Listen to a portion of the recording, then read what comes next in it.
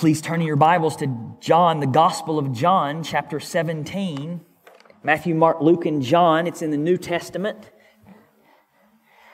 For the record, I have a jacket on. I'm taking it off.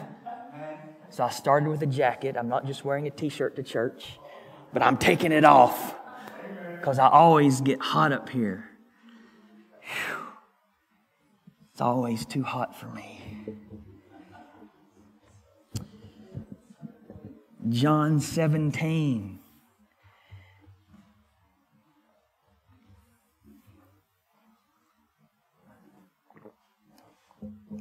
John 17, verses 1 through 10.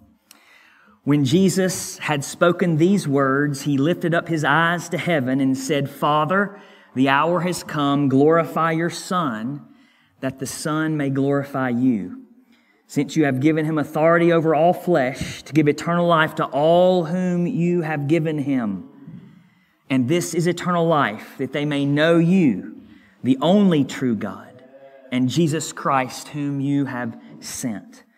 I glorified you on earth, having accomplished the work that you gave me to do. And now, Father, glorify me in your own presence with the glory that I had with you before the world existed.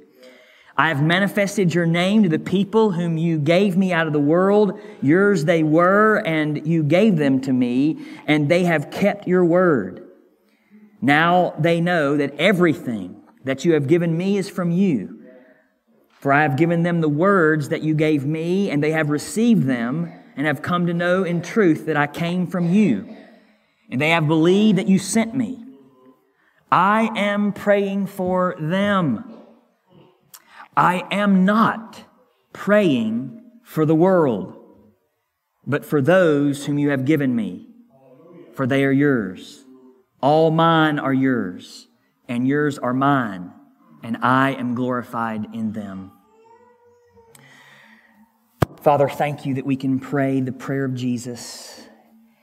Lord, that we can listen in on what communion between the persons of the Godhead looks like. That we can hear our sweet Jesus praying to the Father. Lord, we ask that you would be with us as we meditate upon this prayer, that we would learn more of your love for us as we see, Jesus, how you pray for us, how you and you, Father, you love us, that we belong to you. Lord, we pray that we would love your glory like you do.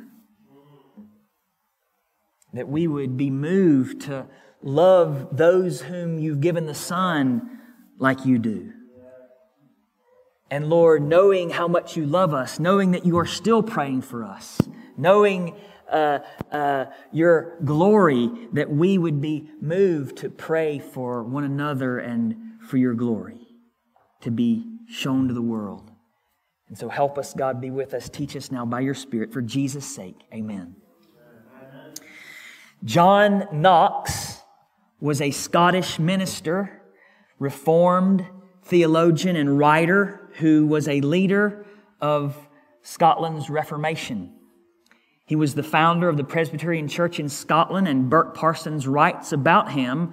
Perhaps more than anything else, John Knox is known for his prayer, "Give me Scotland or I die." And in that prayer, this is a good prayer for us. Give us Olney or we die. You parents, give me the souls of my children or I die. It's a prayer, a blood earnest prayer for people to be saved and to give glory to God. Knox's prayer was not an arrogant demand, but the passionate plea of a man willing to die for the sake of the pure preaching of the gospel and the salvation of his countrymen.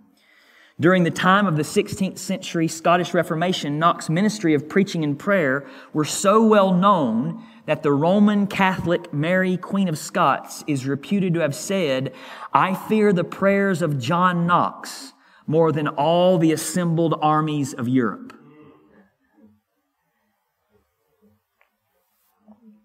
And John 17 was particularly precious to John Knox.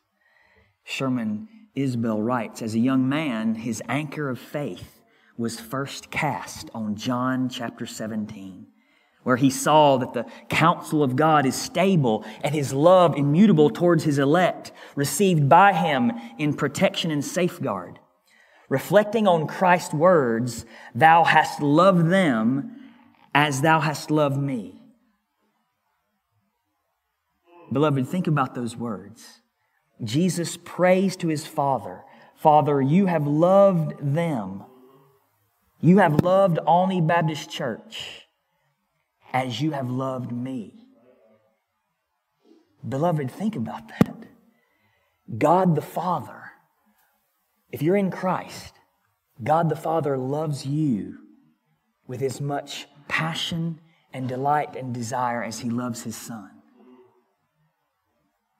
John Knox said about those words, "Oh, that our hearts could without contradiction embrace these words, for then with humility should we prostrate ourselves before our God and with genuine and sincere tears give thanks for His mercy. So straight and near is the conjunction and union between Christ Jesus and His members that they must be one and never can be separated." John 17 was precious to John Knox in his coming to faith in Christ. It's where he first cast his anchor. It's where God opened up his eyes to see the beauty and glory of Christ and where he trusted Christ. And John 17 was there for John Knox when he died. Stephen Nichols writes, back in August of 1572, John Knox had just returned to his beloved Edinburgh, but that fall he became ill. He was struck with pneumonia and he was bedridden. As the weeks of November passed, his condition worsened, and on November 24th, 1572, he was surrounded by his wife Margaret and by Rich Bannatyne, his longtime friend. They were reading scripture to Knox, and at one point he looked at Margaret and said, "Go, go, go where I cast my first anchor." She immediately knew what he was talking about, and she turned to her Bible to John 17. She began reading from that text.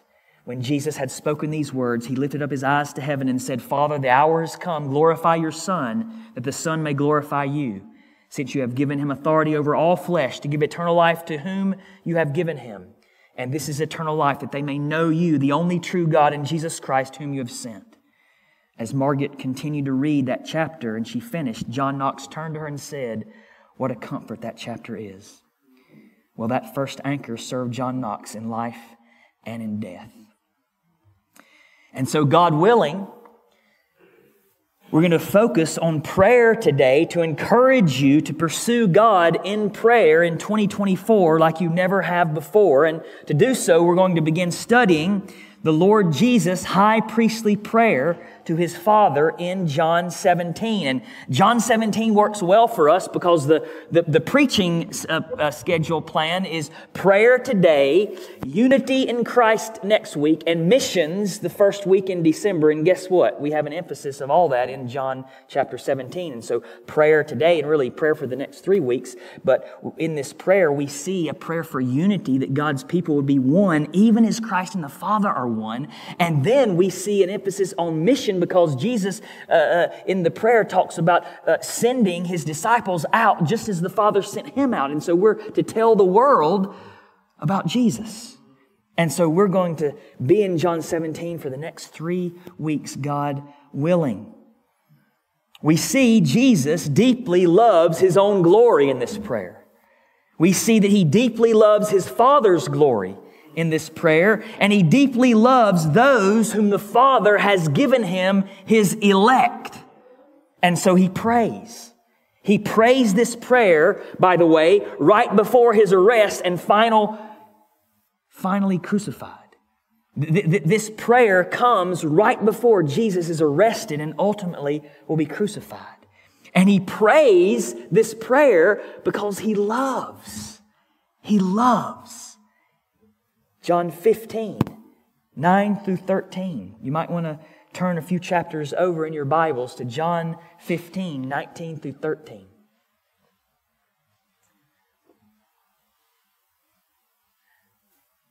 I'm tempted to ask someone to read it so that we'll be more active in the sermonology. but I'll read it for you, but I hope that you'll read it with me. John 15, 9 through 13. As the Father has loved me, beloved, if you think listening to a sermon is a passive act, you don't know what we're doing here. You don't understand. I hope you'll get it. It's one of the most active, mind-engaging, heart-engaging things you can do. John 15, 9 through 13. As the Father has loved me, so have I loved you. Abide in my love. If you keep my commandments, you will abide in my love, just as I have kept my Father's commandments and abide in His love. These things I have spoken to you, that my joy may be in you and that your joy may be full. This is my commandment, that you love one another as I have loved you. Greater love has no one than this, that someone lays down his life for his friends. And this is exactly what Jesus is going to do, to lay His life down for His friends, His elect, those whom the Father has given Him. And He prays.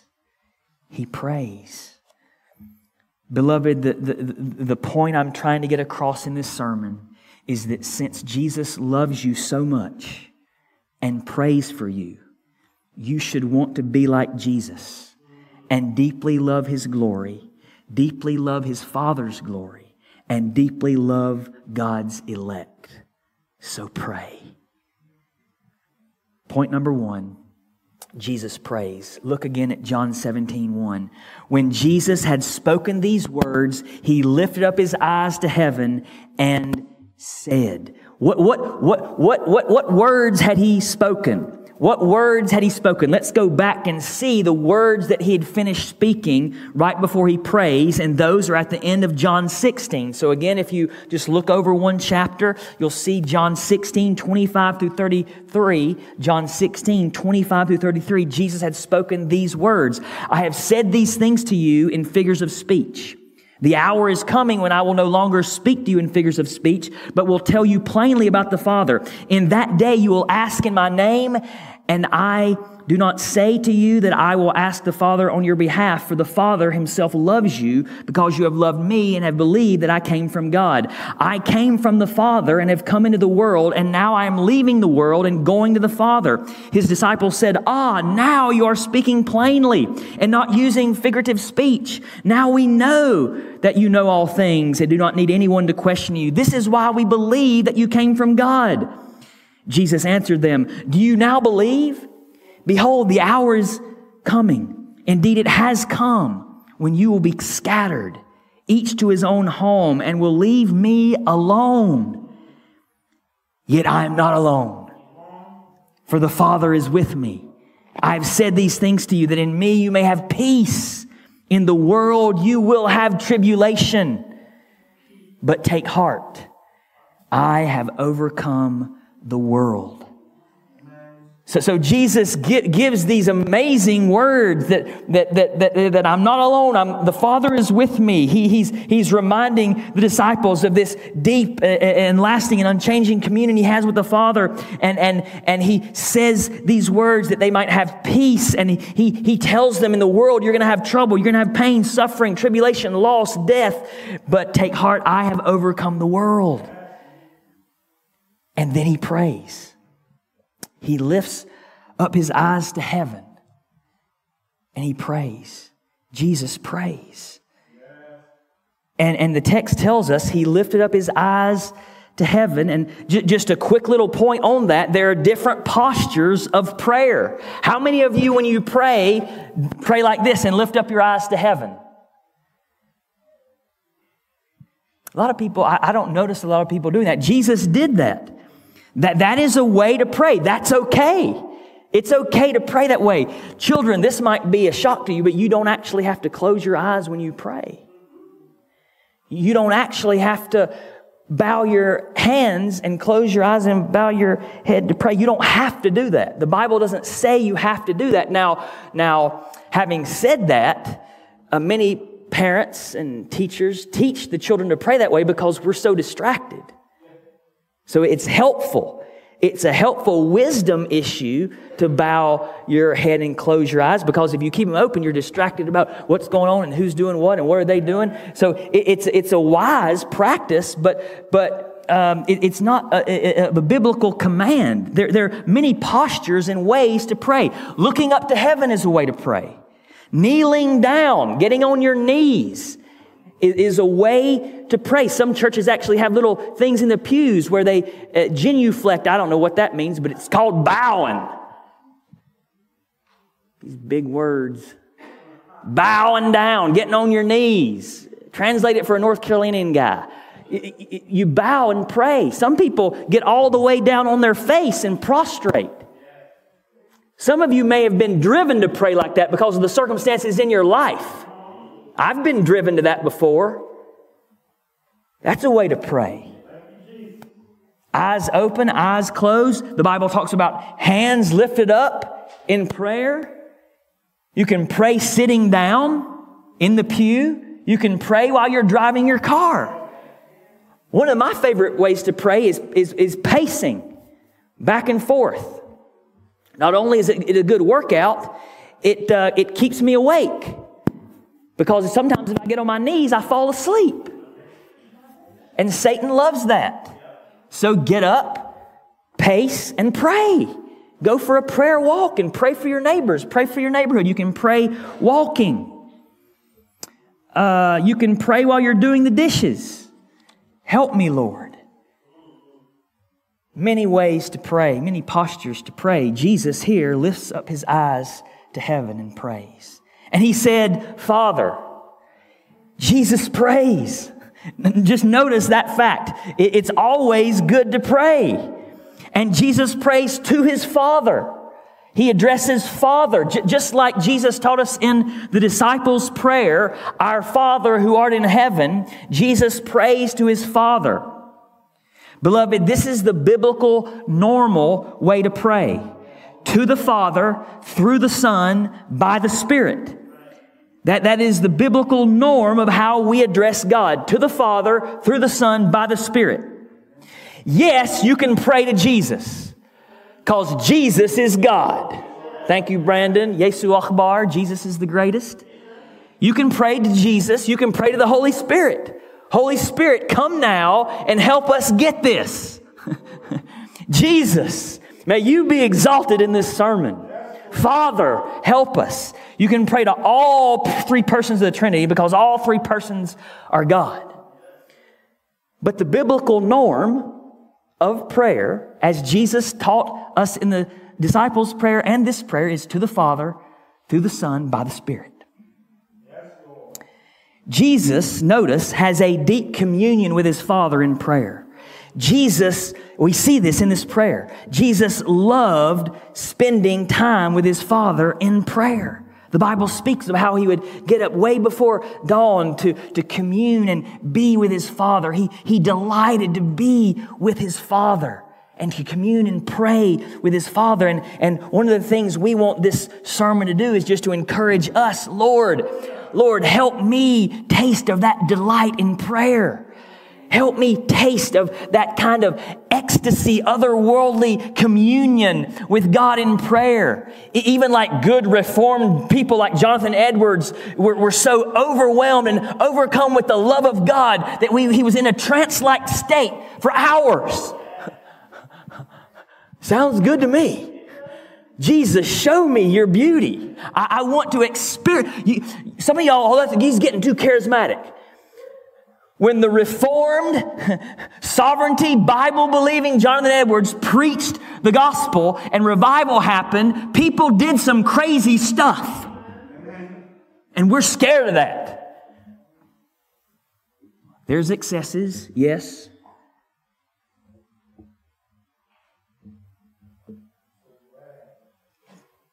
But there's knowing the love of God in such a way that you do respond in an experiential way and are overcome and overwhelmed with the love of God in Christ Jesus. That's real. That's real. And we should want to know God that way and be so excited about being in prayer with Him that we pursue time with Him so that we don't fall asleep in prayer because we so enjoy Him in His presence. God, give me that. Give us that. Jesus loved spending time with His Father in prayer. And Jesus' intimacy with His Father points us to the fact that Jesus is God. John 5:18, this is why the Jews were seeking all the more to kill Him, because not only was He breaking the Sabbath, but He was even calling God His own Father, making Himself equal with God. The Jews understood Jesus addressing the Father this way, Father, as making Himself equal with God. John MacArthur comments on this. This chapter has been called the Holy of Holies of Scripture. It is the most elevated, the most glory-filled chapter in the Bible. It is, of course, the prayer above all prayers, but it is also the chapter above all chapters, because it alone is where we see the communion between the Son of God and the Father. Beloved, there is a kind of communion that you can have with God that will surpass any joy, any experience, any ecstasy of this world. I wonder if you believe that.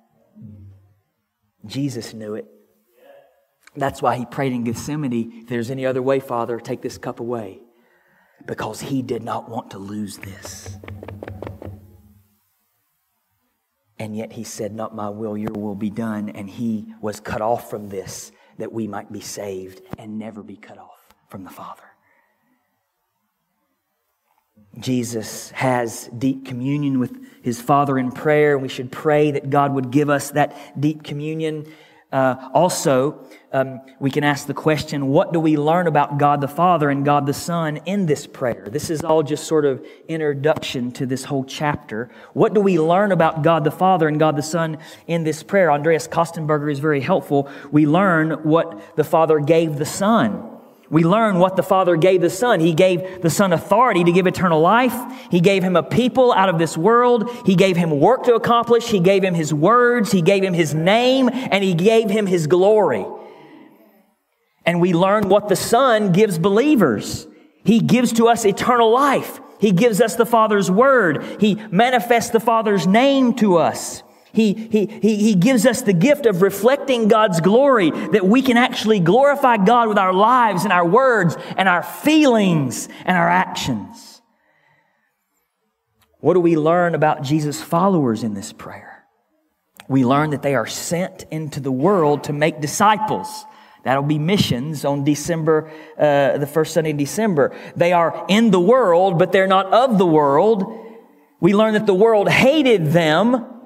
We learn about their unity with each other. Next Sunday, we'll think more about that. And the unity with each other and union with God that will cause the world to believe the Father sent the Son. And what does Jesus ask for in this prayer? Glorify the Son. Glorify the Father. Keep believers in the Father's name. Keep believers from the evil one. Sanctify believers in the truth and make believers one, even as Jesus and the Father are one. Beloved, since Jesus prays, we ought to pray. Amen. May God work in us so that more and more, like Jesus, we delight to pray. It's our joy. Since Jesus loves you so much and prays for you, and He's still praying for you, you should want to be like Jesus and deeply love His glory and deeply love the Father's glory and deeply love God's elect. So pray. Point number 2, Jesus prays for glory. Jesus prays for glory. What does it mean to be glorified? Jesus prays that the Son would be glorified, that the Father would be glorified. What does it mean to be glorified? What is glory?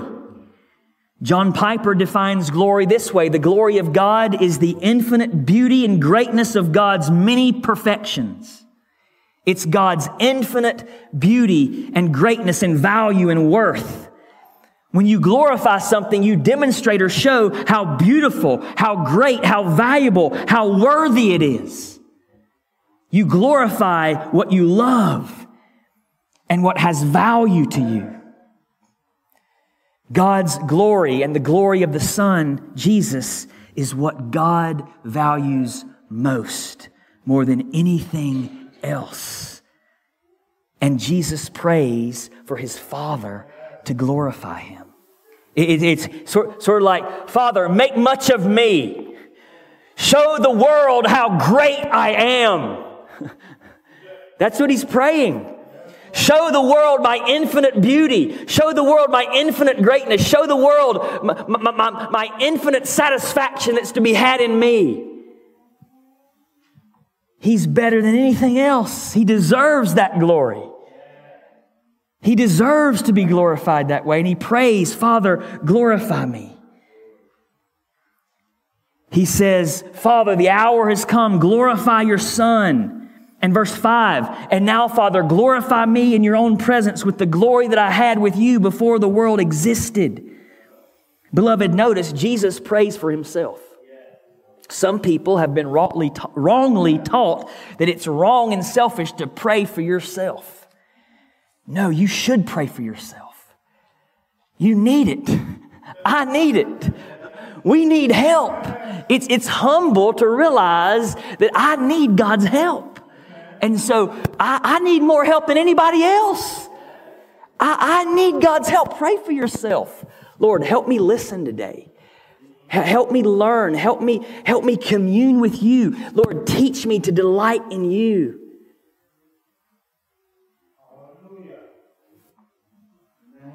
Pray for yourself. Jesus prays for Himself. It's not bad to pray for yourself. And Jesus is praying that His Father would demonstrate, show His infinite beauty and greatness and infinite value and worth. How? How would God do this? In two connected ways. God would glorify His Son at the cross. Jesus and John have been telling us in John's gospel that His hour had not yet come. You see that, right? Throughout the gospel. His hour had not yet come. Jesus Himself said, my hour has not yet come. John says again, His hour had not yet come. What is this hour? Because Jesus says in John 17, the hour has come. What hour is that? He prays this right before He's arrested and put on trial and crucified. The Father would glorify the Son at the cross. William Hendrickson comments, this hour was the moment of crisis. It was the hour in which the Son of Man would terminate His labors by rendering the one and only atoning sacrifice for the sin of mankind. The hour of fulfilling prophecies and types and symbols. The hour of triumph over the prince of the darkness of the world. The hour of dismissing the old and ushering in the new dispensation. That hour had come.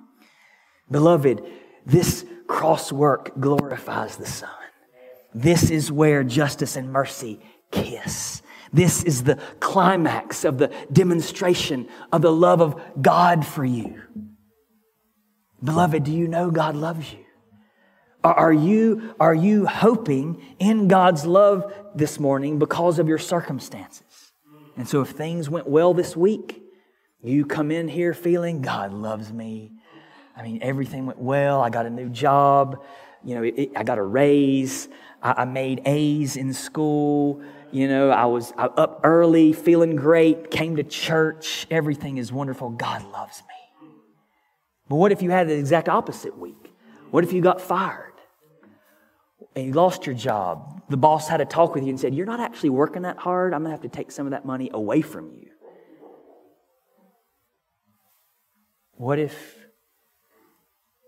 you lost a child this week? And you come to church. Does God still love me? Beloved, these are the kinds of things you need to hear over and over again. I don't care how long you've been a Christian. You need to hear that God loves you. And that is grounded and rooted in the solid rock of the cross of Jesus Christ. And it cannot change. It doesn't change based on what's happening in your life. It's not based on the good things that happen or the bad things that happen. The Bible says, for God so loved the world that He gave His only begotten Son, that whosoever believeth in Him shall not perish, but have everlasting life. The Bible says God demonstrates His own love for you in this, that while you were yet sinners, Christ died for you. The Bible says, and this is love, not that we loved God, but that He loved us and sent His Son to be the propitiation for our sins. Beloved, the cross tells us that God loves us. We must pray, Lord, I believe, help my unbelief. Help me to know that He who did not spare His own Son, but gave Him up for us all, how shall He not with Him freely give us all things? God loves you, beloved. He sent His Son to die for you. He was thinking of you on the cross by name. By name. Not just a sea of humanity. Jesus did not pray for the world in this prayer. Did you notice that? He did not pray for the world. He prayed for you who would believe later on that we'll get to. Galatians 2:20. I've been crucified with Christ. It's no longer I who live, but Christ lives in me. And the life I live in the flesh, I live by the faith in the Son of God who loved me, Paul said. Me, personal. Me, loved me and gave Himself for me. God loves you. Your circumstances can't change that. He loves you. And whatever sadnesses happen this week, someday they will become all untrue. As J.R.R. Tolkien shows us in his writing. Everything sad someday for the Christian will become untrue. How many of you are bearing sad memories in your life?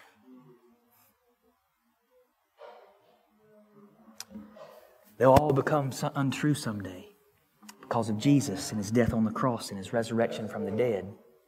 D.A. Carson comments, the very event by which the Son was being lifted up in horrible ignominy.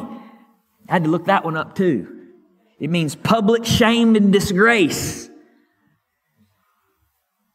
Lifted up in horrible public shame and disgrace. And shame that for which He would be praised around the world by men and women whose sins He had borne. The hideous profanity of Golgotha means nothing less than the Son's glorification. And so Jesus would be glorified by the Father on the cross. But secondly, Jesus was glorified when He rose from the dead and ascended to sit at the right hand of God the Father Almighty with all power and all authority. Verse 5, glorify me in your own presence with the glory that I had with you before the world existed. Remember, beloved, Jesus' greatest delight is to be in His Father's presence where there's fullness of joy and pleasures forevermore. And He took on flesh. He humbled Himself. He became poor. He who was rich beyond all splendor became poor and took on flesh and was spit on and beaten and mocked and laughed at and ridiculed and treated like dirt and less than dirt and beat so badly that you could not tell He was a human being and hung up on a cross like a piece of meat to die and suffer. And He longed to be back in the presence of the Father with the glory that He had with the Father before the world existed. This was the joy. The joy of the Lord was His strength. Hebrews 12:2, to go to the cross, looking to Jesus, the founder and perfecter of our faith, who for the joy that was set before Him endured the cross, despising the shame, and is seated at the right hand of the throne of God. Jesus wanted to be in the Father's presence again, like it used to be before He came to earth. And so He prayed, glorify your Son in this way. Beloved, may we desire again this kind of joy in God in prayer. You may think that that's impossible. Pastor, prayer is so boring. Pastor, I cannot pray more than 2 minutes And I'm just bored out of my mind. It's just so boring. And pray that God would do a work in your pastor and in us, that we would be mesmerized with our God and delight to be with Him. We can pray that the God who raises the dead can raise our dead hearts to learn to pray and commune with Him like we never have before. D.A. Carson writes, in this context, the primary meaning of to glorify is to clothe in splendor. The petition asks the Father to reverse the self-emptying entailed in His incarnation, to restore Him to the splendor that He shared with the Father before the world began. The cross and Jesus' ascension and exaltation are thus inseparable. Jesus prayed, glorify me, glorify me. Beloved, I want you to notice this, just so you have this in your back pocket. If you come across modalists and Hebrew Israelites and those who deny the Trinity, notice in verse 5 that God the Son has always existed. God the Son has always existed.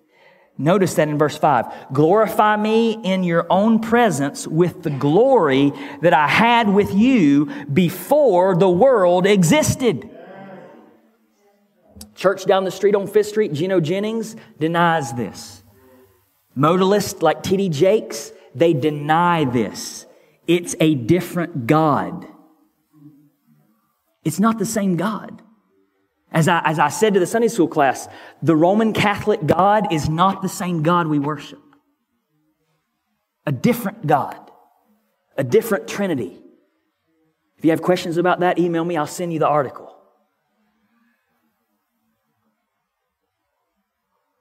Jesus has always existed as God the Son. They deny the eternal existence of the Son of God, the pre-existence of the Son of God. But here we see it taught in Scripture. Jesus prays to His Father to glorify Him with the glory that He had before the world existed. God the Son has always existed. And as a bonus, just notice again, Jesus is praying to His Father. There are two persons, separate, distinct, co-equal, co-eternal, and the Holy Spirit. Three persons, one God. And we see two of the persons praying here. Jesus is praying to the Father. Beloved, God doesn't share His glory with anyone. Isaiah 48:11, I will not share my glory with another. And yet, what do we see in this text? Not only are the Father and the Son distinct,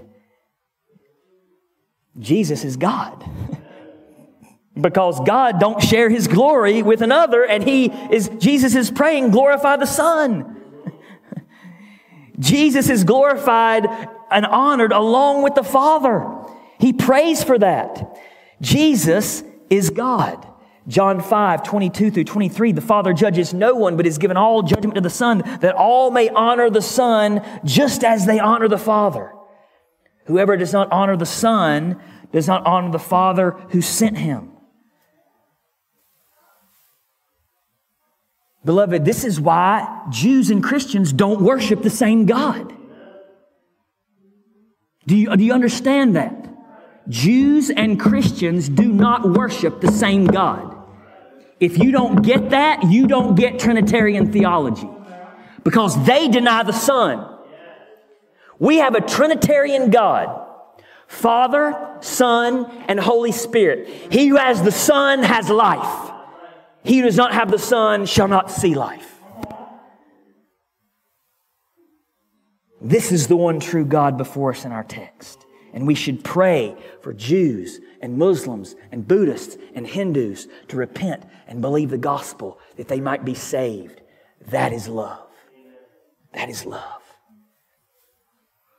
Jesus prays that His Father would be glorified also. Not only that He would be glorified, but He prays that His Father would be glorified. Look at verse 1 and verses 4-5 again. When Jesus had spoken these words, He lifted up His eyes to heaven and said, Father, the hour is come. Glorify your Son, that the Son may glorify you. That the Son may glorify you. The cross and the resurrection, of Jesus Christ and His ascension glorify the Father. Where else do we see God's justice put on display more than on the cross, where He punishes every single sin of every single one who would ever repent and believe in Him perfectly, extinguishing the fires of hell toward that person by punishing that sin? God puts His justice on display, and this glorifies the Father. Where do we see better displayed the love of God than on the cross? When the Father crushes His Son, Spurgeon said, it is as if the Father loved us more than He loved His own Son, because He crushed Him in our place, that we might never be crushed. For God so loved the world. Where more do you see God's power, God's wisdom, God's patience than on the cross of Jesus Christ? The cross, the resurrection power when God raised Him from the dead and ascended Him to heaven and set Him down to the right hand of God the Father Almighty. This glorifies the Father. And so Jesus prayed, glorify the Son, that the Son may glorify you. There's this desire in the Godhead to desire to glorify each of the persons of the Trinity. We read in this section as well, the Spirit glorifying the Father and the Son in John 15 through 17. The Spirit glorifies the Father and the Son glorifies the Father, and the Father glorifies the Son. And beloved, it is true that Jesus glorified the Father. Verse 4, I glorified you on earth, having accomplished the work that you gave me to do. He did it. He's the only one. So what is sin? Sin is all have sinned and fall short of the glory of God. Jesus is the only one who never sinned and showed the worth of God to be what it is, that He's infinitely worthy. That's why we obey. Children, the main reason, if I ask you the main reason you obey your parents, well, I don't want to get in trouble. I mean, have you seen my mom's paddle? My mom had a big old paddle, and she used it a lot, and I'm thankful. Because the Bible teaches parents that you should spank your children if you love them. If you don't, the Bible says you hate them. That's what the Bible says. I praise God for my mom. She did not hold back, tanned that hide, and drove that wickedness from my heart. That's what the Bible says it does. I lost my point. What was I talking about? Children, what is the main reason you obey your parents? Is it so you won't get spanked? Should that be the main reason? Is it because you love mommy and daddy? And so I love mommy and daddy, so I want to obey them. Is that the main reason? It's a good reason. They're both good reasons. But is that the main reason you obey? What should the main reason you obey your parents be? So that you won't sin and fall short of the glory of God. You want to say with your lives, children, God is who and what is most valuable to me. God is more valuable to me. My mom says, don't eat before dinner. God is better than cookies. I want to display with my life that God, you are more precious to me than cookies. My mom said, don't eat the cookies before dinner. God, you're better.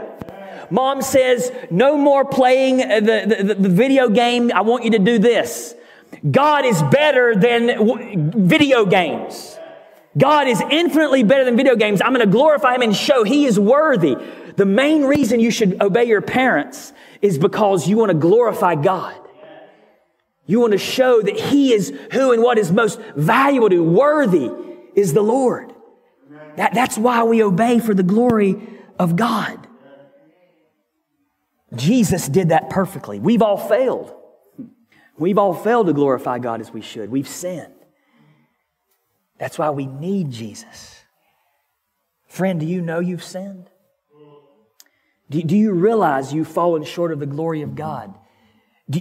Children, do you realize that one lie to your parents, one time that your mom tells you to do something, and you do it but with a bad attitude is a sin that deserves hell.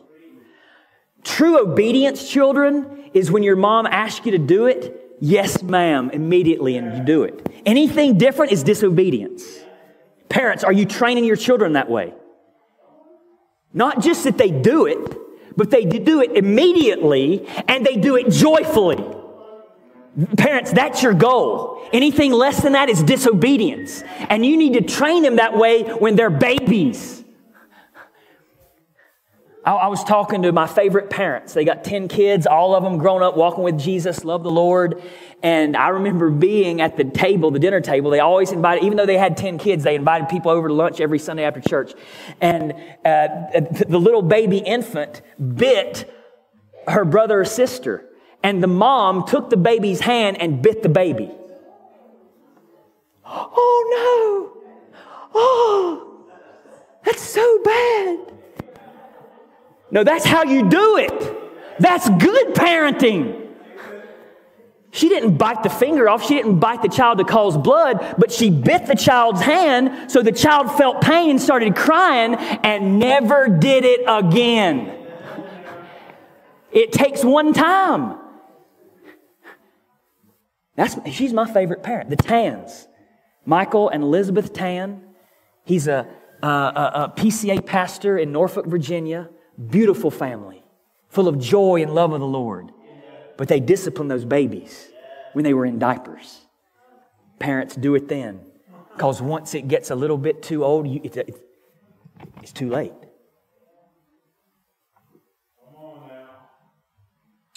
We've all sinned. We've all sinned and fallen short of the glory of God. We've all broken His commandments. We've all not lived for God's glory. And because of that, we deserve God's wrath. Children, those sins against your parents deserve God's wrath. My anger and losing my temper deserves God's wrath. Our sin deserves God's wrath in hell. But God loves sinners. He loves sinners. And so He sent His Son to die for sinners, to live a perfect life, who never sinned, never fell short of the glory of God. And He died on that cross and bore the wrath of God, suffered the curse and hell that we deserve. Jesus took that upon Himself, and He was buried. But on the third day, He rose from the dead. He rose from the dead. Buddha's dead. Muhammad is dead. Confucius is dead. They're all dead. Jesus is alive. He conquered sin, death, and hell. And He calls all people to turn from their sin and repent and believe on Him. Friend, if you're here and not a believer, you can't earn this. You can't earn this with your preaching. You can't earn this by being a good pastor. You can't earn this by being the perfect prison ministry couple team. You can't earn this by being a parent. Children, you can't earn this by being obedient to your parents. You can't earn God's forgiveness and love. You must receive forgiveness through Jesus Christ and by trusting in Him alone. Would you do that today? If you're here and not a believer, would you believe on the Lord Jesus Christ today and be saved? Because once you do that, God lives in you. His Spirit lives in you. And you begin to delight to do what God says. You begin to delight to glorify the Father. You begin to want to change, and God's Spirit works that change in you. And you will more and more want to pray like Jesus. Beloved, pray that God would do that in us, that more and more like Jesus, we would pray for the Father and the Son to be glorified, and that we would glorify God in our lives. This same prayer that gripped the Son should grip our prayers. Praying prayers for the Father and the Son to be glorified. What do you pray for when you pray? What do you pray for? What's the smell of your prayers? Is it, Lord, is it always only temporal things? They're good things. They're good things. But even in those, is it a trajectory to glorify God?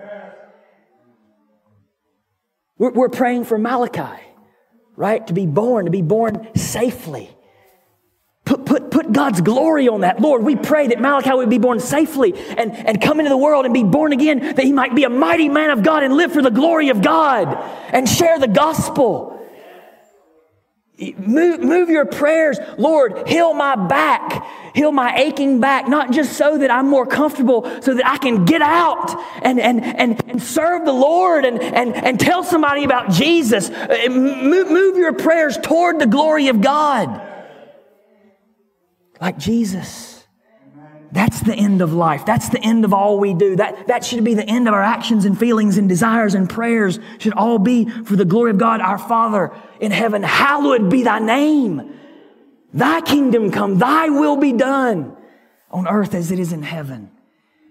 Since Jesus loves you, beloved, so much and prays for you and is still praying for you, you should want to be like Jesus and deeply love His glory, deeply love the Father's glory, and deeply love God's elect, so pray.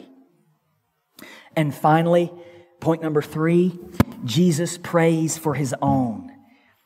Jesus prays for His own. Look at verses 1 and 2 again. Jesus has been given authority. Verses 1 and 2, Father, the hour has come. Glorify your Son, that the Son may glorify you, since you have given Him authority over all flesh.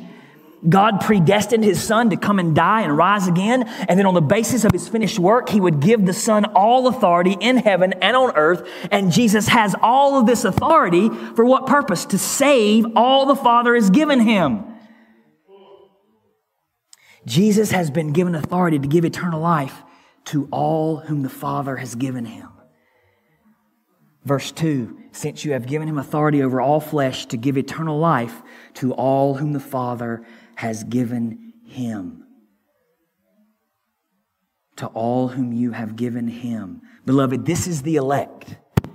You know, we just had an election, right? What is an election? You choose who you want to be your leaders. You choose. Election. God has the ones He's chosen.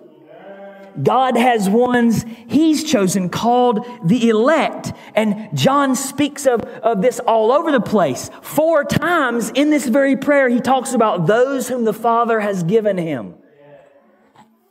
Even before that, John 6:37, Jesus says, all that the Father gives me will come to me, and whoever comes to me, I will never cast out. John 10:27-29, Jesus said, my sheep hear my voice, and I know them, they follow me. I give them eternal life, and they will never perish, and no one will snatch them out of my hand. My Father who has given them to me is greater than all, and no one is able to snatch them out of my Father's hands. John 17:6, I've manifested your name to the people whom you gave me out of the world. John 17:9, I am praying for them. I am not praying for the world. Jesus makes the distinction even more pronounced. I'm not praying for the world, but for those whom you have given me. This is why I'm a Calvinist. This is why I'm a Jesusist. Because Jesus taught this. And it's glorious. It's not to be argued over. It's to move us to worship. That you have been given to the Son. He chose you before the foundation of the world. But not based on anything you've done. But simply because He chose you, because He chose you, because He chose you. And He loves you. Because He chose to love you. Because He chose to love you. Nothing in you. John 17:24, Father, I desire that they also whom you have given me may be with me where I am. It's all over this prayer. Jesus prays about election. When Jesus goes into that deepest communion with the Father, He prays about election. There's another place where the Bible says that He was filled with the Holy Spirit and filled with joy. One of the rare places in the Gospels where it actually says that Jesus, filled with the Holy Spirit and filled with joy, prays. And what does He pray about? I thank you, Father, that you've hidden these things from the wise and prudent and revealed them to little babes. For such was your gracious will. When Jesus goes deep with the Father, He prays about election. Jesus speaks of God's elect. Matthew 24 and 31. For false Christs and false prophets will arise and perform great signs and wonders so as to lead astray, if possible, even the elect. and He will send out His angels with a loud trumpet call, and they will gather His elect from the four winds, from one end of heaven to the other. Paul, inspired by the Holy Spirit, speaks about God's elect. Romans 8:33, who shall bring any charge against God's elect? It is God who justifies. Jesus has been given authority to give eternal life to all whom the Father has given Him. Eternal life, Jesus says, is knowing the only true God and knowing Jesus Christ whom God sent. Look at verse 3. And this is eternal life, that they may know you, the only true God, and Jesus Christ whom you have sent. Notice that this God Jesus is praying to, His Father, is the only true God. Remember, I told you the Jews worship a different God than we do. Muslims worship a different God than we do. Buddhists worship a different God than we do. Everybody, Hindus, they worship all kinds of gods. This is the only true God. The only God who saves. Father, Son, and Holy Spirit. Jesus is praying to the only true God.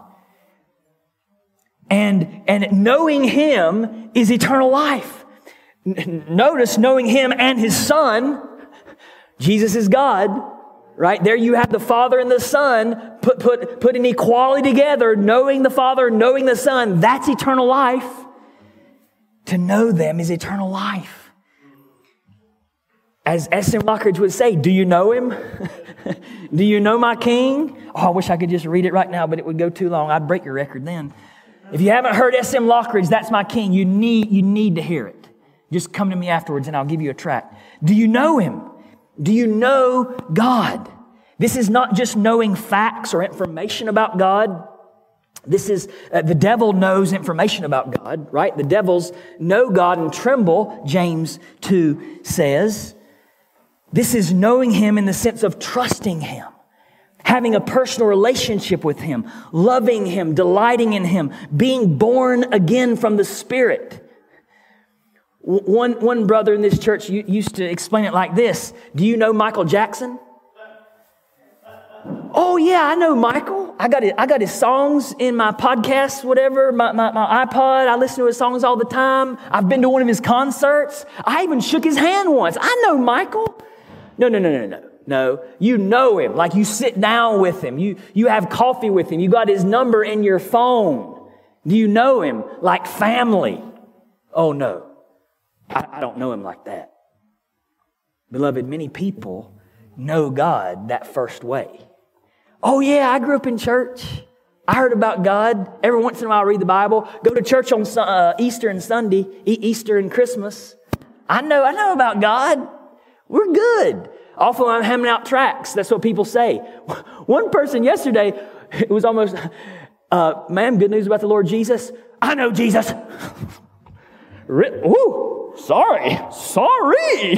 I couldn't tell by the way you snapped at me. Do we know Him? Like, know Him. I remember I asked another girl that, and she was like, yes, I know Jesus. How did you know? And we started to talk about Him because that's what real Christians want to do. Do you know Him in a personal, saving way such that He's everything to you? Such that you can repeat Isaac and Heidi's wedding text, whom have I in heaven but you, and there's nothing on earth that I desire besides you. Such that you can say this prayer and really mean it. You are silver. You are gold to me, O God. You are delight, your food, your clothing, your house, your land, your peace, your wisdom, your power, your beauty, your father and mother, your wife and husband, your mercy and love, grace, glory, and infinitely you're more than all of those. Do you know Him that way? That's eternal life. Knowing Him that way is eternal life. Knowing Him the way that Paul speaks in Philippians 3:8, indeed, I count everything as lost because of the surpassing worth of knowing Christ Jesus my Lord. For His sake, I have suffered the loss of all things and count them as dung, rubbish, that I may gain Christ. Eternal life is knowing the only true God and knowing Jesus Christ whom God has sent. And we see here that Jesus manifested His Father's name to those whom the Father had given Him. Look at verse 6. I have manifested your name to the people whom you gave me out of the world. Yours they were, and you gave them to me. What does this mean that Jesus manifested the Father's name? Well, remember Exodus 3? When Moses was before the burning bush and Moses asked God, what is your name? What is the name of you, God, that I can go tell the Israelites that this God is delivering them out of slavery in Egypt? And what did God say? What did Yahweh say from the bush? I am who I am. I am who I am. And then Jesus comes on the scene in John 8:58 and says to the Jews, truly, truly, I say to you, before Abraham was, I am. And they picked up stones to kill Him. Why? Because they viewed Him as a mere man. And if a mere man says, I'm the I am, I'm the great I am, I'm God, I'm Yahweh, that's blasphemy. And so He deserves to die. But guess what? He's not a mere man. He's truly man and truly God. They should have bowed down and worshiped Him. He came to manifest the name of God. And I fulfill Isaiah 52:6. Therefore my people shall know my name. That's why Jesus said in John 14:9, whoever has seen me has seen the Father. In this prayer, we see Jesus give characteristics of those who belong to Him. They keep God the Father's word. Verse 6, and they have kept your word. We as believers, we keep God's word. We're not perfect. We fall short. We sin, but we hate it and we get back up and we fight. It's not about perfection, but direction, somebody said. And so we keep God's word. That characterizes true believers. We keep God's word. We desire to obey the word of God. They know what Jesus teaches is from God the Father, and that Jesus came from the Father and was sent by the Father. Verses 7 and 8. Now they know that everything that you have given me is from you, for I have given them the words that you gave me, and they have received them and have come to know in truth that I came from you, and they have believed that you sent me. Beloved, true believers in Jesus know that He's from God. Know that He was sent from God, that He came from God, that He's given us the words of God, that we can trust Him, that He's the same yesterday, today, and forever, and whatever He says is truth and right. And Jesus prays for those who belong to Him, not for the world. I've touched on this a little bit. Let me just highlight it again. Verses 9 and 10. We're coming to the end. I am praying for them. I am not praying for the world, but for those whom you have given me. For they are yours. All mine are yours, and yours are mine, and I am glorified in them. Beloved, in the context of John 17, 1 through 10, Jesus is praying for His disciples who were with Him there on earth at that time. But we know from later in this prayer, He's praying for us too. This is amazing. Jesus was thinking about you right before He died. How do we know this? Because John 17, 20 through 21 tells us, I do not ask for these only, but also for those who will believe in me. Those who will believe. He's praying for us who will believe in the future. Through their word, through these disciples' words. That's amazing to think about, that through these scared, terrified disciples, we would eventually get the word of Christ and believe the gospel. And He's praying for us that they would be one. Beloved, notice in this prayer, Jesus makes it very clear that you belong to the Father. You belong to the Father. He loves you. He owns you. As we learned last week, heard last week from Brother Steve, He has adopted us into His everlasting family. Not only do you belong to the Father, you belong to the Son. The Son loves you. The Son shed His blood for you. The Son died for you. The Son died to redeem you and purchase you. And you are precious in God's sight. God sings over you. I love to quote Zephaniah 3:17 to you. The Lord your God is in your midst, a mighty one who will save. He will rejoice over you with gladness. He will quiet you with His love. He will exult over you with loud singing. Anybody do that for you lately?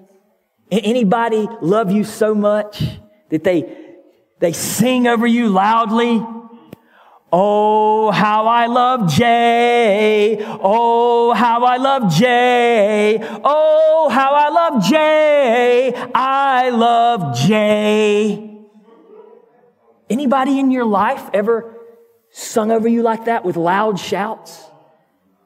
God sings over you that way. God sings over you that way, even as He sings over His own Son. Because you belong to Him. And He loves you. And beloved, Jesus is still praying for you. He's still praying for you. Romans 8:34, who is to condemn? Christ Jesus is the one who died. More than that, who was raised, who is at the right hand of God, who indeed is interceding for us. Hebrews 7:25, consequently, He is able to save to the uttermost those who draw near to God through Him, since He always lives to make intercession for them. Beloved, listen to these thoughts on the fact that Jesus still prays for you. This prayer in John 17 just gives you a little window of what Jesus said about you to the Father this morning. Since the ever-living Christ intercedes for believers, they can have great confidence that they will never perish. In fact, they can know that all things in their lives work together for good, for God the Father will answer the prayers of His Son. It is a consoling thought that Christ is praying for us, even when we are negligent in our prayer life, that He is presenting to the Father those spiritual needs which were not present in our minds and which we often neglect to include in our prayers, and that He prays for our protection against the dangers of which we are not even conscious and against the enemies which threaten us, though we do not notice it. He is praying that our faith may not cease and that we may come out victoriously in the end. How can these blessed realities but drive us close to the Savior, even to His chest, like the Apostle John? He is more committed to His sheep than His sheep are to Him. We lag and linger, but He is praying while we slumber. The truth of Jesus' ceaseless, fervent, impassionate, hearty, and successful intercession on my behalf calibrates my wayward heart afresh to the glories of Christ and drops fresh dew from heaven on my earthly scorched lips. And Robert Murray McShane, if I could hear Christ praying for me in the next room, I would not fear a million enemies. Yet distance makes no difference. He is praying for me. Beloved, since Jesus so loved you, His own, how much ought we to love His own? How ought we to love each other in the church? And that deep love for one another will move us to pray for one another. Beloved, this is why we give out prayer directories. I think Pastor Michael Osborne is working on a new one that will come out in a month or so or a week or so. And it has every member listed. And I encourage you to use that such that it wears out. You can get it on your little phone too and pray for one another. To see how Jesus loves those whom the Father has given Him ought to move us to love them and pray for them, pray for one another. Talk to one another after church today to find out how you can pray for one another. And finally, in verse 10, Jesus said, I am glorified in them. Beloved, Jesus is glorified in you. As you live in Him and trust in Him and obey His word, you glorify Him.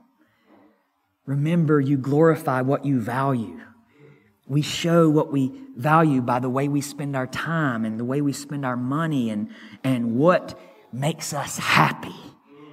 As I tell you sometimes, what cranks your tractor? What floats your boat? What moves you to say, hallelujah? What moves your heart? That's what you glorify. Whatever that is, the way you spend your time, when you look at your checkbook and you look at where most of the money goes, that's what you glorify. What you focus on, what you give your attention to, what you think about most, what just goes through your mind when you don't have anything to think about, that's what you glorify. We glorify God as Christians. So pray. Pray. Since Jesus loves you so much and prays for you, you should want to be like Jesus and deeply love His glory and deeply love the Father's glory and deeply love God's elect. So pray. Beloved, remember one of those points I made about how great it is that Jesus prays for us? The line was, for God the Father will answer the prayers of His Son. Well, there was a time when God the Father did not answer every part of a prayer that Jesus prayed. Matthew 26:39, going a little further, He fell on His face and prayed, saying, My Father, if it be possible, let this cup pass from me. Nevertheless, not as I will, but as You will. Beloved, Jesus died and rose again to glorify His Father. Jesus died and rose again to be glorified Himself. Jesus died and rose again because He loves you and He chose you to be His and to save you forever. And Jesus died and rose again so that you might have access to God in prayer and enjoy Him and delight in Him and be satisfied in Him and commune with Him in prayer. And He's still praying for you now. Christ Jesus is the Son to be glorified. The hour has come, Christ crucified, glorifying His Father's love magnified. In love He prays for His own, God supplied by the Father to Him, His very own bride. These are those given for whom He has died, then rose from the dead, now death's dead, defied. To know Him and His Father is life you can't hide. Life everlasting in Him to abide, keeping His word for the spirits inside, their hearts that do yearn to obey, He'll provide. They know Jesus came, sent from the Father's side, and in their pure lives, the Triune God's glorified, for Christ is their all, and their joy, and their pride. Beloved, since Jesus loves you so much, and prays for you and is still praying for you, you should want to be like Jesus and deeply love His glory, and deeply love the Father's glory, and deeply love God's elect. So pray. Father, we ask that You would work in our hearts as we meditate upon John 17 today and in the coming weeks. We pray, Lord, You would teach us to pray, that we would truly commune with You and delight in You, even as the Son delighted to spend time in Your presence. We pray that we would grow in that discipline and practice. Father, we pray that we would have biblical prayers that focus on glorifying the Father and the Son by the power of the Spirit. Lord, we pray that we would pray for those the Father has given the Son, that we would pray for one another, God's elect, that we would pray through the membership directory, and that You would knit our hearts together. And so teach us to pray, Lord, we pray. For Jesus' sake, amen.